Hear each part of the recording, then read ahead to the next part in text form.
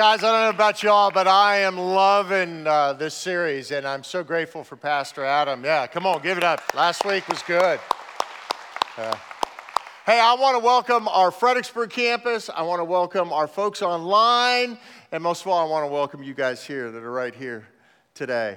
Man, we've got a great day. I've had 12 cups of coffee. I haven't had anything to eat, and there's a chance I may actually moonwalk today, okay? So, guys, Pastor Adam last week was talking some smack to us about this whole cornhole thing, all right? Friday night, it is our job. It is your job, men, to be here. It's 6 o'clock, because at 6:30, after we gorge on barbecue, we are taking Pastor Adam down in the cornhole challenge, okay? We're taking him down. Come on. He can throw the gauntlet. We can throw the gauntlet. Let's go. Come on, somebody. I can't play basketball, and cornhole and basketball are too similar, so I'm just going to cheer you guys on, okay? All right? Somebody needs to win other than Adam, all right? Hey, we're going to continue on in our series, and this is the arena, but it's the internal arena. And guys, you know, by me just saying that right now, you know what I'm talking about. You know the very real internal arena that happens within you every single day. And I will tell you this, from a guy's perspective, the battle is very real. And the battle for me starts when Reveille is played.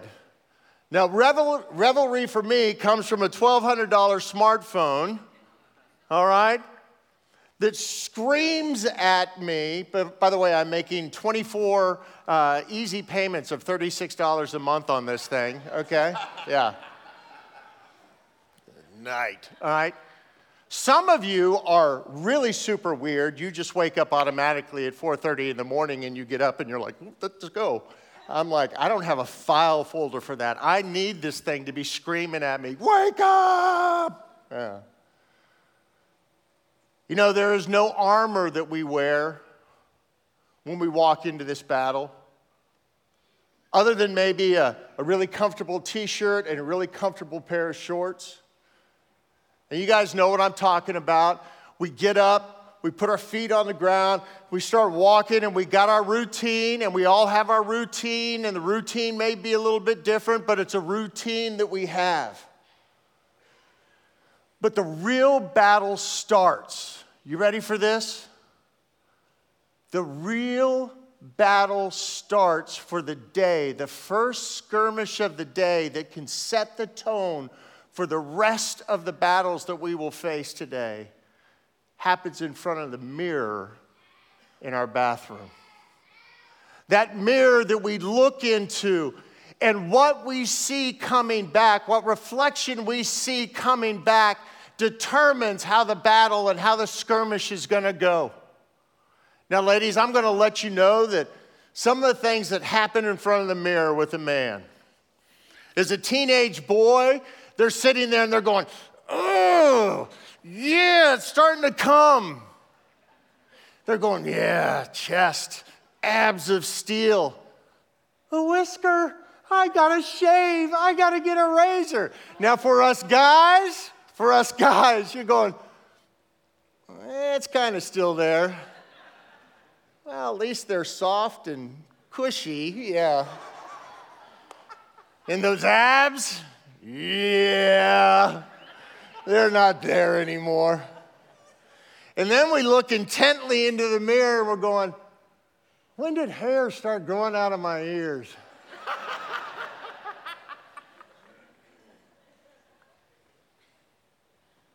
Maybe that's just me, but I don't think so. No kidding, that look in the mirror sets the tone for the rest of the day. And there's two big questions that each of us have to ask. Guys, we've got to ask when we're looking into that mirror. And the first one is, who is this looking back at me? Who is this man? Who is this guy? And the second one that I think almost all of us struggle with. And this may be the most profound question as we are gazing into that mirror. Who am I supposed to be? Who is this person that's looking back at me? Who is he supposed to be? How we define that and how we answer that makes all the difference in the world to us. And so we're going to kind of step in and look at this just a little bit. I think there's two main things that help us define what we see in that mirror. And the first one, and you have heard me say this over and over and over again, and you will continue to hear me say this because I think it is so vitally important, not just for us men, but for all of us, is who does God say I am? One of the first things that we have to struggle with, one of the first things that we really have to do is we don't even know how to define what a man is. I'm old school, okay? On my desk, I have a little paperback office dictionary, Webster's Office Dictionary. I don't know why it's still there because when I open it up, the font is so stinking tiny, I have to break my phone out with a magnifying glass to read it. But I looked up what manhood. You ready for this? This is a really helpful definition of what manhood is. The state or time of being a man.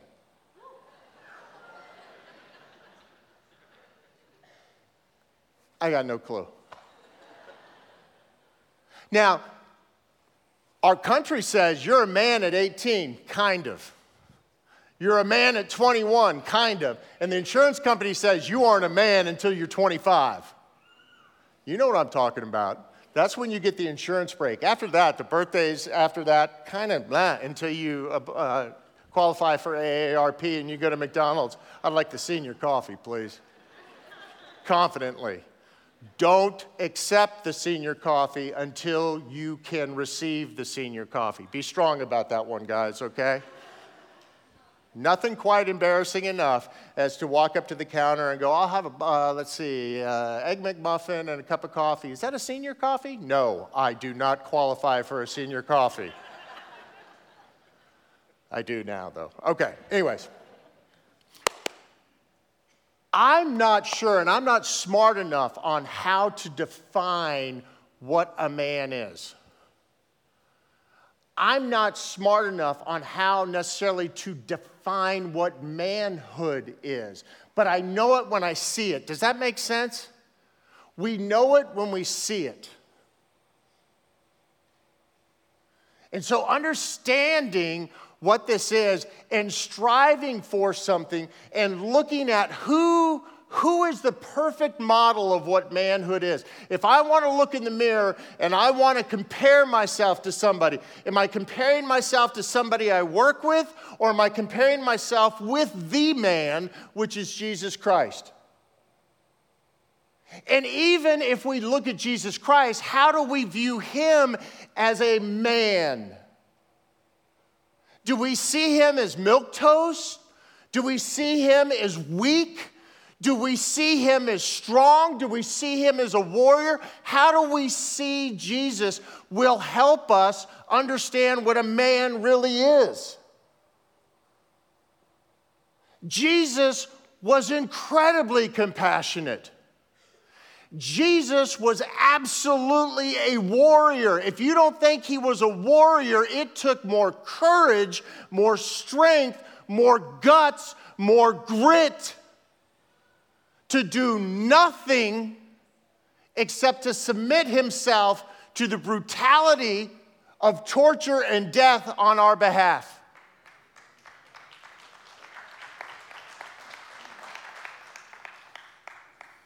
He could have done anything.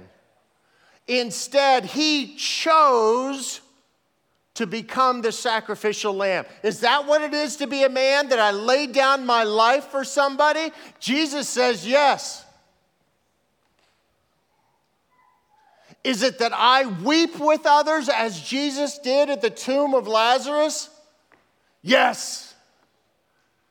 Is it when I see injustice that I come in and I flip over a table and I take cords and I create a whip and I said, how dare you do this? Yes. The internal battle is real, and it starts with who we believe Jesus is, and it also starts with our very own identity. Genesis chapter 1, verse 26, pivotal scripture, and we read over it and we don't think that much about it. It's up here. This is from the Christian Standard Bible. Let us make man in our image. This is God the Father, Jesus the Son, and the Holy Spirit at creation, the perfect unity, saying, let us make man in our image, according to our likeness. Again, you've heard me say this, and I will always say this because this identity piece is huge. Men, women, children, all of us, we are made in the image of God. We have qualities and characteristics of God, of the Godhead. We have the ability to love. We have the ability to show grace. We have the ability to be true. We have the ability to be just. We have the ability to be men. Yes. Yes.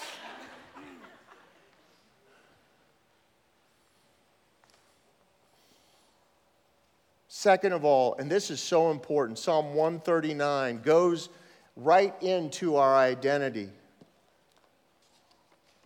Man, you need to hear this. Psalm 139. For you, God, created my inmost being. As I'm looking in that mirror, as we are looking in that mirror, do we understand that it is God that created everything that we are? You knit me together. God, you knit me together. You knit me together in my mother's womb. I praise you because I am fearfully and wonderfully made. Your works are wonderful, and I know that full well. We skip over that line. Your works, God, are wonderful. If I am made in the image of God, and if God has knit me together in my mother's womb, and I am fearfully and wonderfully made, I have to understand this, that God, what you have made is wonderful. And I am created in God's image, and God made me, which means that we, gentlemen, as we look in the mirror, one of the things that we need to see, I'm good. I'm good because of who made me. And he doesn't make junk. He doesn't make mistakes. His works are wonderful. Oh. Guys, I'll tell you, there are times I look in the mirror and I can't see that.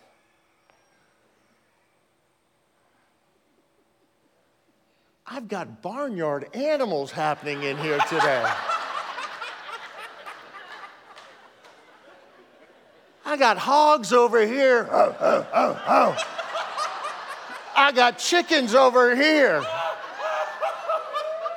What the heck is going on? Hey, this is good stuff today, folks. Come on.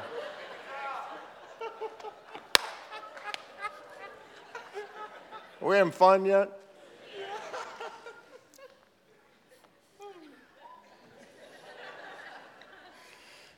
Good morning. My name's John Cook. I am your pastor of Carrington. No.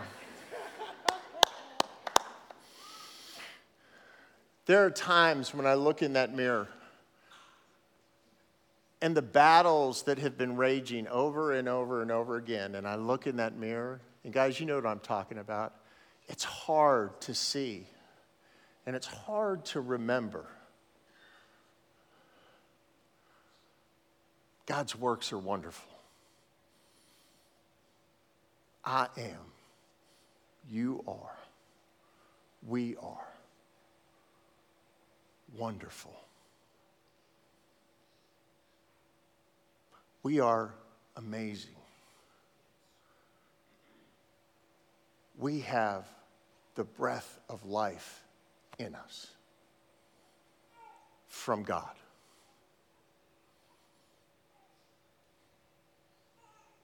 The second big thing that really affects our ability to look in the mirror and see what God sees are the stories we come from.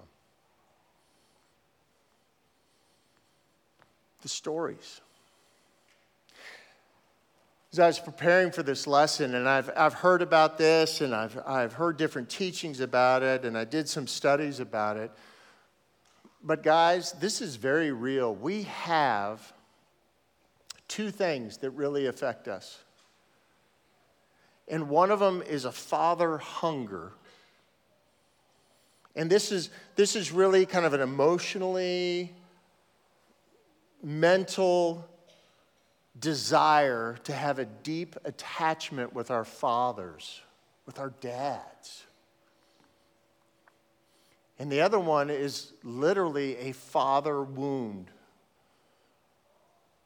where we may not have had a father that could attach with us, that showed us, and in the stories that he told us, or the examples that we got from him, it has totally distorted our understanding of what masculinity is.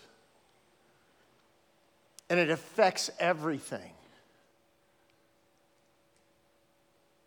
How we grew up witnessing what manhood looks like and what a man looks like totally either helps make the reflection or distorts the reflection in that mirror. There are some dads that are awesome, and I'm hoping that some of you are that too. That you are fully engaged with your children, that you are fully engaged with your daughters, that you are fully engaged with your sons, that you are fully engaged with your spouses, that you go to work, but you don't live to work, you work to live. It is a means to an end. But where I find my joy is in relationship with other people. And I pour in, and I am a protector, and I'm a warrior, and I'm a lover, and I'm a poet. I'm a man of great strength, but I'm also a man of incredible grace. These are the dads that pour into their kids. Now, I will tell you, all of us are broken. As Pastor Adam told us last week, listen, we are products of Adam. One of my all-time greatest musical artists that I love, don't care for his politics, but you guys have heard me say this, Bruce Springsteen, he's got a song that says, Adam raised a Cain. Think about that one for a second.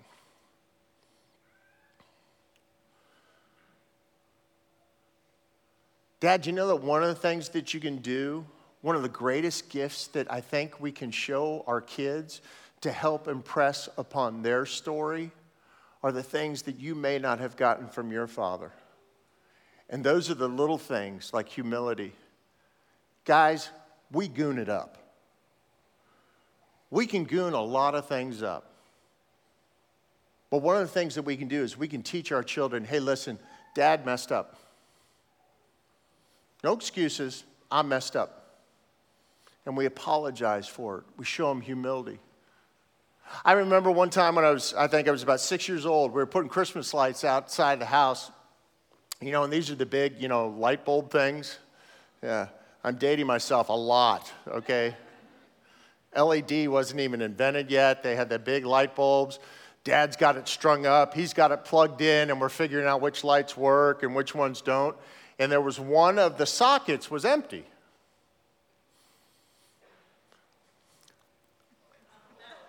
Yes, I did. I told you I'm not the smartest kid in the. I could have been a Marine. I'm sure I ate crayons.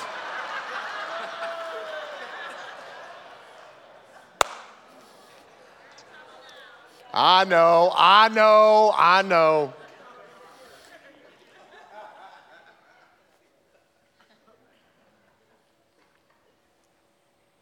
To this day, I remember my dad smacking my arm, screaming at me, and then grabbing me up. Don't ever do that again. Okay.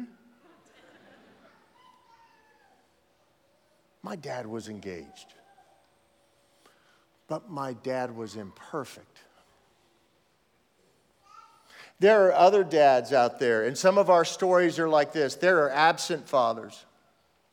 Did you know that 18.4 million, according to the 2020 census, the 2020 census, says 18.4 million children live without any father figure in their lives. That's approximately 25% of our kids in the United States.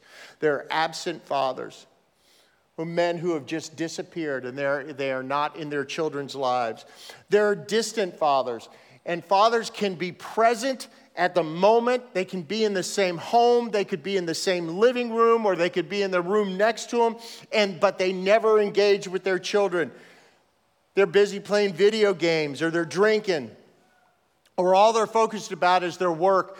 And these stories that we're beginning to, as young boys, we begin to start having this, that apparently there's something wrong with me, or better yet, dad just doesn't care. And so this is that father desire that we want, that hunger to be in a relationship with dad, but for whatever reason, dad can't really engage with us, and maybe his dad didn't engage with him, and his dad didn't engage with him, and his dad didn't engage with him, and all of this. And then there's the worst kind of dad ever. There's the abusive dad.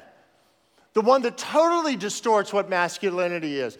And he doesn't even have to be a dad that beats his kids, but he's disrespectful to his wife, or he hits his wife, or he's just completely not there. And so we have no clue what it is to be a man. And so what we do is we allow other influences to define what manhood is. And we look at MTV. That's my generation. They don't even play music on MTV anymore. All right?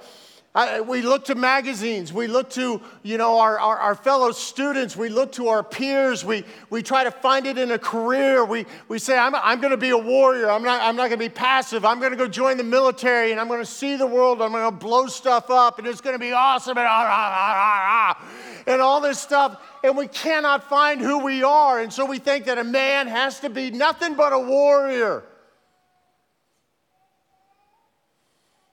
And we never learn what it is to really, really be the example of what a man is that we see in Jesus Christ. And so we look in the mirror, and this time what we don't see a man staring back at us. We see an adolescent who's hurt, who's unsure, who's angry, who's arrogant, who's defiant, who's lost.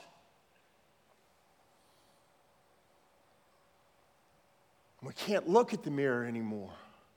We have troubles looking at the mirror. So maybe that morning we just don't. Man, I want to share something with you, and this is from Psalm 27. Psalm 27 reads this way: "The Lord is my light and my salvation." The Lord is my light, which means He, my Father God, is my light. He is my director. He is the one that gives me a true path. But He is also my salvation. He is the one that saves me from everything that wants to assail me. And guys, we need a Savior. Don't think for a second that a man doesn't need someone else. It takes more courage to pour into somebody and allow somebody to walk alongside us than it does to say, I am a rock, I am an island, and I don't need you. The Lord is my light, He is my director, He is my compass, and He is my salvation. Whom shall I fear? The Lord is my stronghold, a fortress. He is the fortress for my life. Whom shall I be afraid? Guys, women, let me tell you something about your husbands. Moms, let me tell you something about your boys. We need safe places. Because, man, we can get beat up. We need a safe place. We need to come and fall into the arms of somebody that says, you're safe here.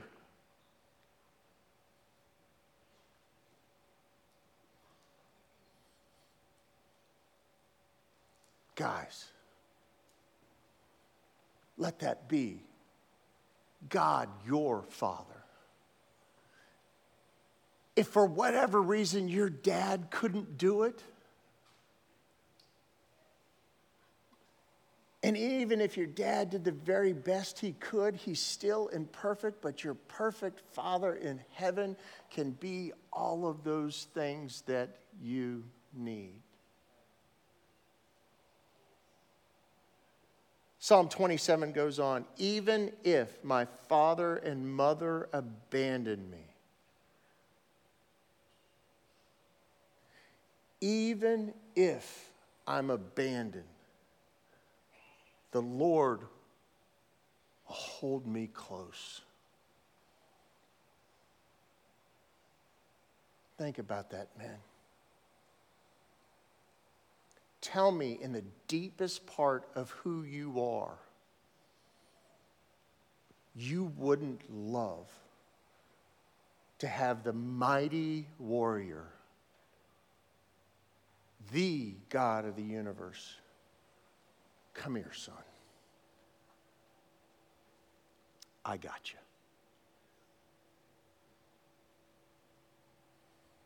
See, that's the internal battle.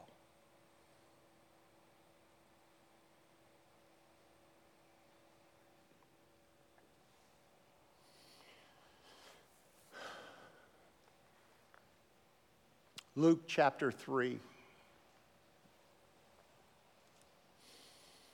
is the story of Jesus' baptism. And I want to read this to you. When all the people were being baptized, Jesus was baptized too. And as he was praying, heaven was open and the Holy Spirit descended on him in bodily form like a dove. And a voice came from heaven. You are my son whom I love. With you I am well pleased.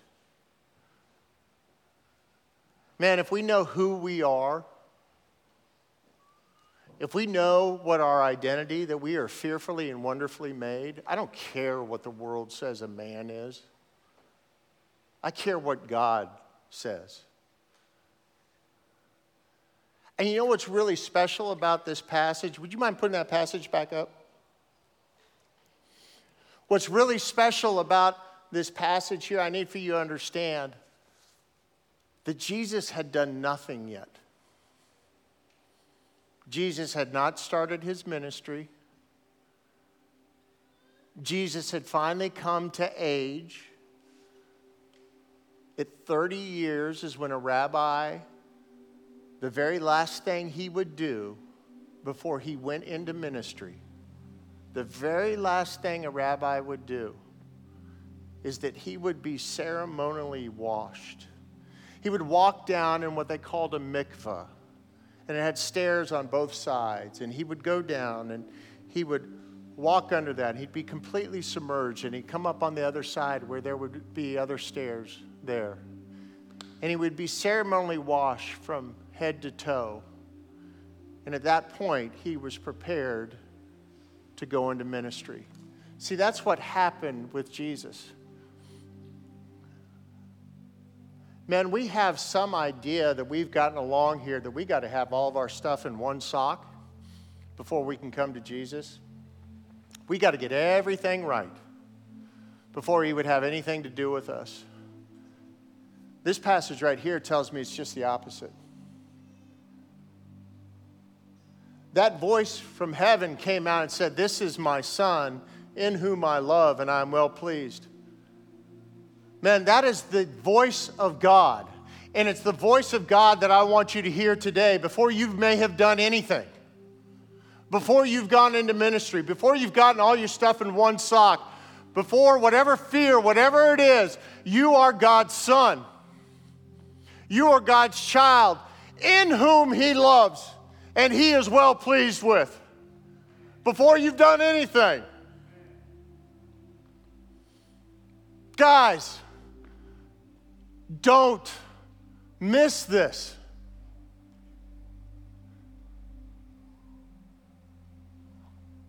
Are you facing the struggles? Because what I want you to do, and I know that what God wants to do, if we will begin to start believing this, that I am God's son in whom he loves and he is well pleased before I've done anything. When I look in the mirror in that morning, I can see what God sees in me and I can be pleased with that man. What a great thing to look in the mirror and say, you know what? Even in my brokenness, I am good because God says I am. And that's enough. And if I see that in the morning, what can you do to me, Satan? What can you do to me, world? Because I am in God and I am his son and he loves me and he is well pleased with me and I haven't even done anything today.